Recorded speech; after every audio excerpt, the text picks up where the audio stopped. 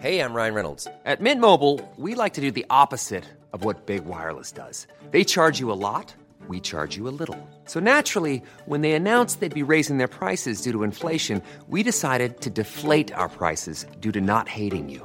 That's right. We're cutting the price of Mint Unlimited from $30 a month to just $15 a month. Give it a try at mintmobile.com/switch. $45 up front for 3 months plus taxes and fees. Promo rate for new customers for limited time. Unlimited more than 40 gigabytes per month. Slows full terms at mintmobile.com.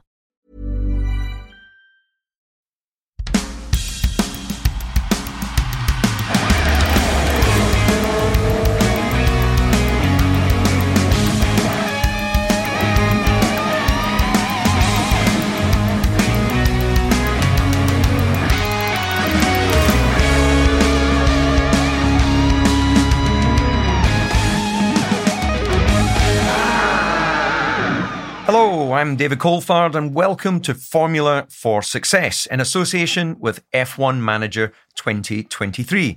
And with me is a man who I've shared a paddock with, I've shared a bed with, and now we share a podcast. Mr. Eddie Jordan. There you go, and the Irish pirate is back. I've lived to tell the tale. Hello, listeners. Yes, it's Eddie Jordan here. Great to be back with DC. We've had a few skirmishes in the past, but we've managed to make ourselves happy with each other again, and we're even speaking across the table. Would you have imagined, when I was a young guy trying to make my way in motor racing, and you were a young man trying to take money off racing drivers as a manager, who would have thought we'd end up doing a podcast together? Well, for the listeners' benefit, it's not quite like that, because you're the boss and I'm the worker here. So I'm doing the job. I'm being paid for doing the job. You are going to pay me, aren't you, David? Well, are you paying me? I don't know who had that conversation with you. I thought you were doing this for the love. Oh, David, you very seldom come off the fence, do you? You never hurt anyone. You never actually make a commitment. You never say what you think is going to happen. You're just too clever. I'm not in the prediction game. It's like, I don't know who's going to win the next Grand Prix. So, I'd rather... Idiots like me talk about it. Yeah, exactly. You do all the predictions. All right. Well, this week we're going to be talking about relationships and working relationships for the most part, rather than romantic ones. But you do have a bit of a track record when it comes to swapping your spoons for Cupid's arrow.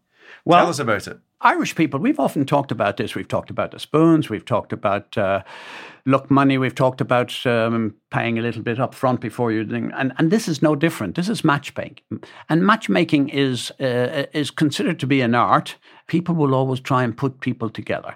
And that's something that's sort of growing out now, because you go on the website now, you go into Raya, or you go into Tinder, or you go into this, that, and the other. Should I be worried that you know the names of all these? Oh, because I hear my kids talking about them. Yeah, sure, blame it on the kids. Sorry, grandkids. Yeah, okay. Anyway, so matchmaking was a very serious part of our life. And there's a couple of really nice occasions, and I'd be very happy to tell you if you want to hear. Who have you done matchmaking for? I think, should we start here, because we're in Monaco?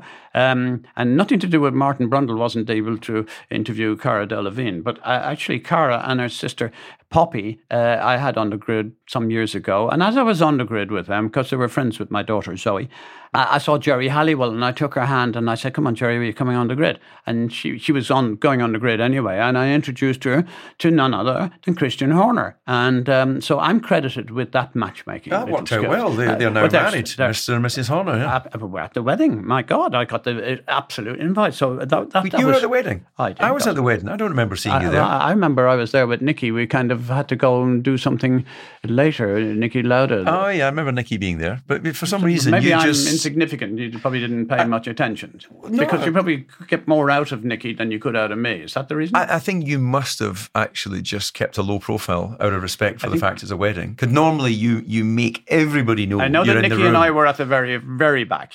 And so you must have been all... Because you were still probably just finished as a driver. You were looking for big contracts to make sure that you do these promotion things. I was an usher. I was an usher at the wedding. Really? Yeah. Well, that's probably why you didn't see me. Is that why you were sitting at the back? I sat you there. Right, well, we're talking about relationships on this particular episode. And one of the things I'm curious to know, because I know from my own side, I haven't really maintained a lot of relationships from my sort of school days. I've got a couple of buddies from school that I'm still in contact with, but actually the passing of time, I've lost contact with so many of the people I grew up with. Have you got any contact still with buddies from back in your school days in Ireland, or again, have you moved on? That's where we slightly differ. Most of my friends would be long-term friends, and probably my inner closer circle would be a guy called Mick Tunney, for example, that we grew up in Dublin together. Our mothers knew each other. They were golfers. And then it emerged that we were good. And then he saved my backside. He got me out of a massive scrape when he was working for a bank. So the first time we got a winding up petition, he came to my side. So Mick Tunney would be one of the great people. And then, my sailing partner was a young guy, Marty McCarthy. And we're going back now sort of 60 years. So he's not so young anyway. No, he's not. So that's how, if you like, I have kept that relationship between them at all times. And I'm married a long time. I think we were brought up in an era where try and preserve the friendships, try and preserve the relationships. And it was indicative. I had a very, very low level of staff turnover at Jordan. People came there and they kind of saw it a bit like the Japanese model. It's a position for life. Let's make the most of this. Let's enjoy it. Let's embrace the attitude and the moment of it. And so, if you like, the Gary Andersons and Ian Phillipses. Lindsay, my PA, was there for 15 years. My God. Even captains on my boat. How did she put up with you? Well, she was so tough. She used to tell me to go and F off. Oh, really? She was wild. She was wild. But then Louise Goodman was the same. I mean, she used to say some awful things to me that no one would ever talk to the owner or the boss of a company. But then I used to annoy them so much that I'd try and antagonize them so much to see the fight come out. And honestly, Louise was so easy to wind up. I used to wind her up so badly. And then she would go and tell me to F off. So there was a very much an open relationship in terms of how the staff worked at Jordan, how I want to live my life. My best friends are old friends. I have difficulty, which is probably different to you. I have difficulty with new people. Okay. Because I'm not sure where they're coming from, what's happening. But, I do have some new people who have been unbelievably good friends recently, in fact. So that's a change. Yeah. How were you as a team boss when it came to actually letting people go? Did you handle that conversation, sit people down and say, look, I'm sorry, this isn't working out, I'm going to have to let you go? Or did you hand that over to HR? I was HR because I had to justify my living. So I had a policy. You could never work for Jordan until you'd have been interviewed by me, irrespective if you got the job. So you had to come and sit in front of me and I'd ask you the questions. And how are you? Where are you from? What you done? What's your education? La, la, la. So in other words, make them feel at ease. Make them feel part of the if you like, the family. Yeah. And so that was very important. But at the same time, if somebody was leaving, they had to come and see me. I needed to know why. Why are... Now, of course, if they're being sacked, that's a different story. Yeah. But, so if someone's going to McLaren, I never discouraged that because very often that was a good sign that created other young engineers wanting to come to Jordan because they know that they would get the leg up afterwards. If there was somebody being sacked, how I try to approach that, I would always say, look, you need to pull your socks up. You're just not getting on. You seem to have lost the will. You don't seem to be doing the thing and you haven't done that and maybe you should do that better and why don't you look at that? I would always encourage them to give them a little bit of time to see could they rectify why they weren't doing the job. And then if they couldn't do it, of course they'd have to go. But invariably, people would make that change around and turn around and say, actually, he's right. Maybe I need to look at a different approach. Maybe. So I had a very, very low level of staff turnover. Okay. How many people did you employ actually at Jordan? At the highest time, just short of 300. Yeah. So relatively small in modern Grand Prix terms, but I think Haas has probably only got about that amount of people because they but I'm sure they've got people in America, do they not? I don't know what. I think they outsource most of their production, and they have an affiliation with Ferrari, don't they? So they buy the gearbox and the engine and all the bits that they can, which is something that I'm amazed that AlphaTauri hasn't done in the past. Well, they haven't done it since Seb was there when it was Toro Rosso. quite why Red Bull would have two Formula One teams, one at working the front, totally separate. Yeah, doing everything totally separate. So maybe that will change going forward. What do you think is the best relationship that you've developed during your time in motor racing, or let's say Formula One? Who were you closest to of the other team principals, or were you all at each other's throats? Well, that was always the impression, that everyone thought that they were fighting with each other. I absolutely adored Luca de Montezemolo at Ferrari. I thought he was a very smart and together guy. Very passionate man. And he made a lot of money. What's it called? Parma de Aqua, or Aqua de Parma. Oh, is that his company? That's his. The perfume company is fantastic. And, if I went to Capri in the boat, he would always make sure I'd get a top-class berth. I mean, he was a real proper guy. Frank, I could never really get in touch with. I loved Ron when we were in Formula 3 and 3000 and we were coming up the cruise. We had a little bit of a skirmish in the middle of Formula 1, but in time, I'd have to say I'm one of his biggest fans now. I absolutely love Ron Dennis for what he did, what he achieved, where he came from. Sometimes he hid that a little bit, but I think as time has emerged, he started off life as a mechanic and he worked his way up. God, the guy was a genius. But overall, in terms of mates and a bit of fun, I'd have to say is Flavio, because he's just such a crazy man. I mean, my God, nothing was safe with Flavio. He was great, and we still see him. He's very successful, of course, in his own business, and this is what we're saying. I think motor racing is a great sort of kindergarten for people. Look at you with the businesses you've got, and the people I've mentioned, they've all done ridiculously well in business. I'm always fascinated with people like yourself, who I see as a sort of deal maker. You had to get sponsorship. I've been around this industry for a long time, but I never feel that I'm able to do that transition from knowing somebody to then having the business conversation. Basically, I don't like asking people for money. Would be the Comes thing. easy. Yeah, well, it's very easy. Is that your banking background? Why? People do not like generally to say no. And if you go in with that preface, how much money and then you would say to them, you try and build it up and this is what you're going to do for them. But you have to have the story right. But I think it comes naturally.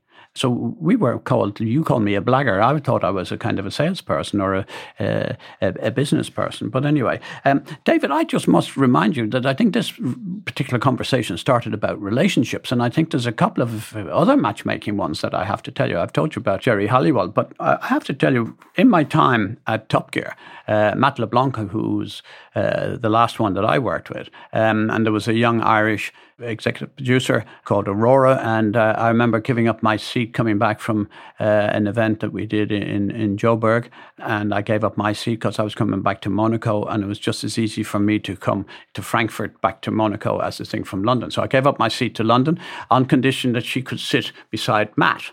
And I told the two of them on one condition, that you cuddle up and hug each other on the way home. And they obviously must have, because she soon after resigned from BBC and went to live with Matt in LA. So that's a lovely little story. Yeah, and are they still together? Absolutely. That's fantastic. So you are Cupid. And there's one other I said one. Cupid, not stupid. His name was Paul Casey. Paul Casey, as some people will remember, such an outstanding British golfer, living in the States now, and won a number of different things for the Ryder Cup. That's how I know him, so special. And so Paul and Pollyanna got together. I introduced them, and they are together, got lovely kids. And hopefully when I'm in Vegas, if I'm in Vegas, David, if you're going to invite me to Vegas, I'll probably go to see him, because he lives down the road. Formula for Success is brought to you in association with F1 Manager 2023, giving you unparalleled control of the chosen F1 team and a brand new mode that allows you to rewrite the season in your terms. So, David, the reverse question, you keep asking me about relationships and longevity and things like that. You seem to stop and start and change and move around the place. I mean, where's your loyalty in all of this? Well, I think I was quite a loyal driver. I was with Williams for a few years. I wasn't necessarily talking about your driving. Oh, you're talking about personal relationships.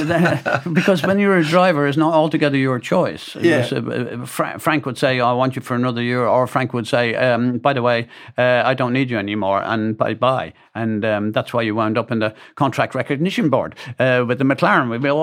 We've already heard that story in the past. But no, I'm talking about your social manner, because you're a bit of a social butterfly. We see you with all sorts of amazing and gorgeous people. We know about Dayton and your son, but I'm talking about lady friends. Lady friends. Well, I've had a few, but I probably would prefer to talk about the lady friends of my boyfriends, people that have become... Well, let me finish. So if I look at the journey of motor racing and the friendships that I've built over time, then if I think of Gilles de Ferran and his wife, Angela, who used to work for you. Absolutely. There's a lady friend. If I think of Paul Stewart and his lovely wife, Victoria. Gorgeous. There's a lady Absolutely friend. Amazing girl. Mark, his brother, and Anne, his wife, another lady friend. So I've been lucky to build friendships through motor racing that have endured, and to be able to share a passion for a sport with friends who've actually been in the business as well, it takes it to another level, because there's no curiosity about where they've come from and, the journey of business life they've been on, because we've been through it together. And, I'm really very proud of some of those friendships that have endured over time. Also the point, a driver finished second in the World Championships, won a whole heap of Grand Prix, the notoriety, you're a good-looking guy, you're always seem to be out and about. I'm taken, by the way, if you're about to start hitting on No, me. I'm not trying to hit on you. Absolutely, you'd be the last person I'd have in mind. But Why? never What's done. the matter with me? Because that square jaw, I just don't know what it would inflict on me. It probably damage me. The very fact you would consider it is a bit scary. No, in your case, I'm not considering it. But anyway, you mentioned about school buddies. You don't have school buddies, or you felt that you needed to be cocooned away, or you were a bit aloof in terms of that most drivers and most sports people have to be really careful as to where they're going to let the next group of friends in. No, but I do have some school buddies. Like Sean Wadsworth, for instance, who I went to school with. Sean was the founder of W Series. Sadly, that didn't sustain. But, Sean's a buddy from he grew up 3 miles away from me. I've got another friend, Brian Service, who was my best buddy when I was primary school. His mother was our teacher, actually, Mrs. Service. So, yeah, I've got a couple of school friends. An old buddy that I'm not so much in contact with now is a guy called Cawthorne, David Cawthorne. We were sort of partners in crime all the way through my teenage years, all I'd the way like to be through a fly on the wall for that one. All the way through the journey to Formula One. So, so those relationships have sustained. Just one final thing on sort of relationships. Do you find that when you became a public figure and famous, let's say, infamous, did you find that made things easier in terms of, people returning your calls, raising sponsorship, or it didn't really change? Because there was a period in your time where nobody knew who you were. And of course now, people know very well who Eddie Jordan is. Of course, there are benefits. Trying to get into a restaurant, most restaurateurs, if they know the front of house guys, so it makes it easier, that's for sure. I'd only be lying if I said it was different. However, I'm not sure there's any other real great benefit. I think if you might say to somebody, say, I quite like that shirt, I quite like those jackets, or I quite like that, I think they'd look very well on our show. And then 2 weeks later, you'd have a box full of goodies put through the door. That sort of thing still happens. But then I'm not shy about asking. So. Yeah, you're not. I can confirm to our listeners, you are not shy. I think that's the thing. That's why I think you're a blagger. You get more freebies than anything. I don't like asking for things. It's all to do with the need. I mean, I needed it in my life at the time. And it's something that I've liked and I enjoy it. And I like saying to you, David, you're paying me pittance to do this. You're going to have me to go to Vegas, and you're not going to pay me the proper money, but so I'm not going to go. And I will say to you, which is different to the way I negotiate. I always say to somebody, instead of trying to say it's 50, and then they say I'll give you 30, and then you say we split the business, and you're in 40. I say it's simple. Get to 45, and when you get to 45, give me a ring. I'll take it, but don't ring me beforehand. takes the pain out of it. Then the person knows exactly what your cut-off period is. I thought you were going to tell me, when you get to 45, then call me and the deal's 50. Well, it could be that, if I didn't like you. Right. Should we take a question from one of our listeners? We've got Julia. Don't know her second name, so sorry, Julia. You, I guess, know who you are by this question. She would like to know our thoughts on what she calls Formula One hiding behind a paywall. She says, long gone are the days when you could watch Formula One live in the UK for free on television. Race tickets and merchandise have become more and more expensive. And, you know, she appreciates that we're talking elite at Formula One level and appreciate that has a cost. But it feels like true fans are being priced out these days.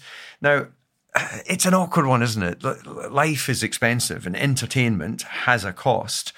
So I feel for anyone that can't afford the ticket prices. Now, I've clearly not been sitting in the grandstands for a very long time in Formula One, so I don't actually know the cost of attending at, say, the most basic level. But what's your thoughts on this? We are still, when I say we, Channel 4, we're still free to air.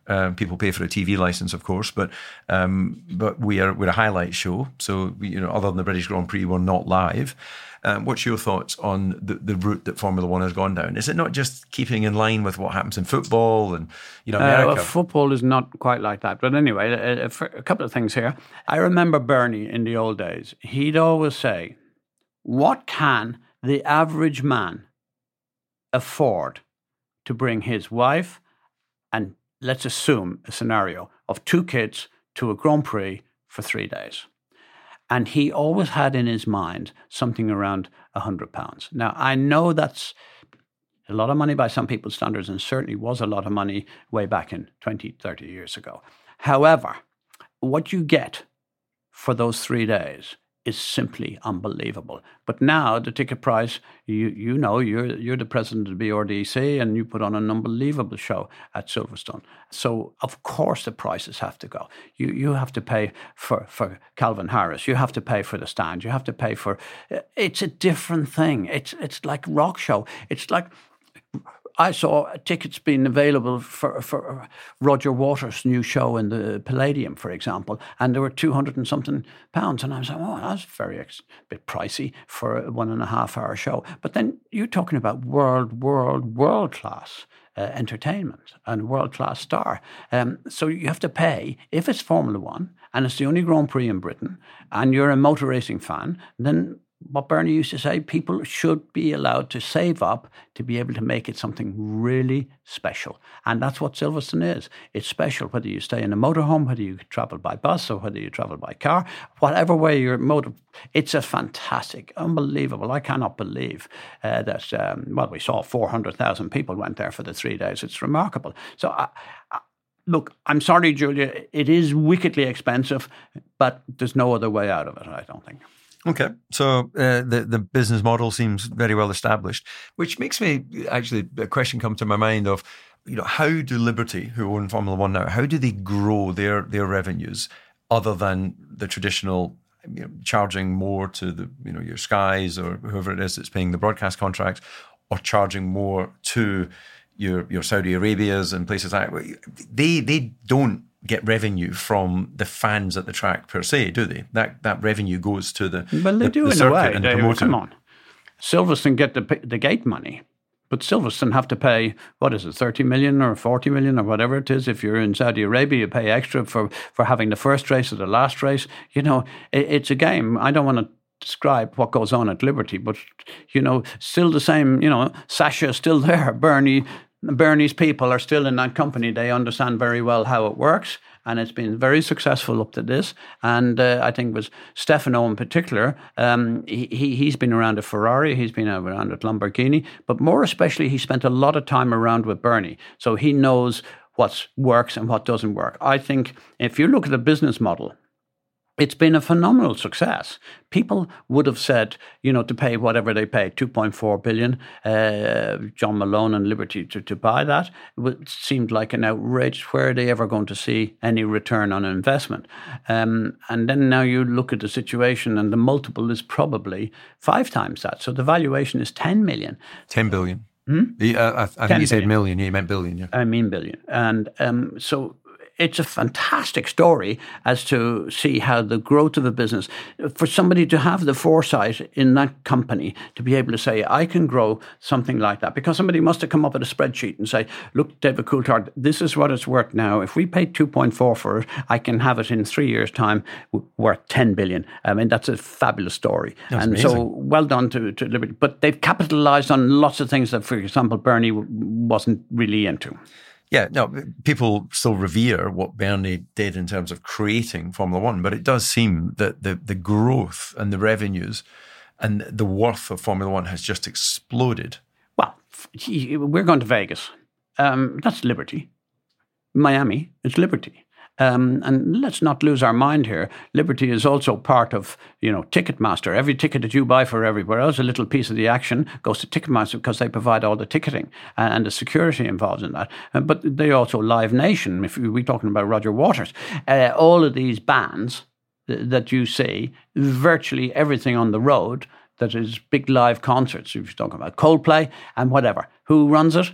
Live Nation. Who owns Live Nation? Liberty. It's a fabulous concern. But you've got a buddy in Live Nation, haven't you? Because he very, very kindly... Yeah. And you looked after him. One of your charity events. I bought tickets... For Coldplay. And he organised that in Milan, and it was fantastic. I got to hang out with the band. Well, you expecting that you'd buy something at my charity evenings and you wouldn't get the royal treatment. His name is Phil Bowdry, by the way. He is the head of European work, and we love to see him. Of course, he's a fanatical Formula One guy, as you know, he and his son. And I think he called his son Lewis, would you believe? Oh, right. So that shouldn't be gone unnoticed. But look, leaving things like that, David, you paid really great money for that Coldplay concert. And I would like to tell the listeners here, he did not blag it. He paid for it. And it went to Amber. So we are very grateful for things like that. And when we get the chance, and to Chris Martin and to Coldplay for giving us the tickets, well done to those guys, because they understand that they want to get back to the people as well. Yeah, that was a fantastic concert. Well, EJ, I think... we've been talking about being pals and everything, but I've got to be honest, I'm been sitting here in front of you for this amount of time. I'm getting sick of you. So let's not talk until next week's show. Should I shut up immediately? No. That would be too much to expect. Right. To our listeners, I hope you're not sick of hearing from us yet. Keep sending in your questions and have a great week. And we'll be back next Thursday. What are you doing until next Thursday? Doing my absolute level best to avoid you. We're in the same town and same city. You have a few Grand Prix to do, but we have a few little things to do. We've got to talk about Vegas, whether you want me there or not, because that could be a time-consuming little subject. What's the number that I need to get to before I call you? Whatever the number is that will knock you onto the floor, that's the number I'm going to start with. So, bye-bye, listeners. Bye-bye. We'll see you very soon.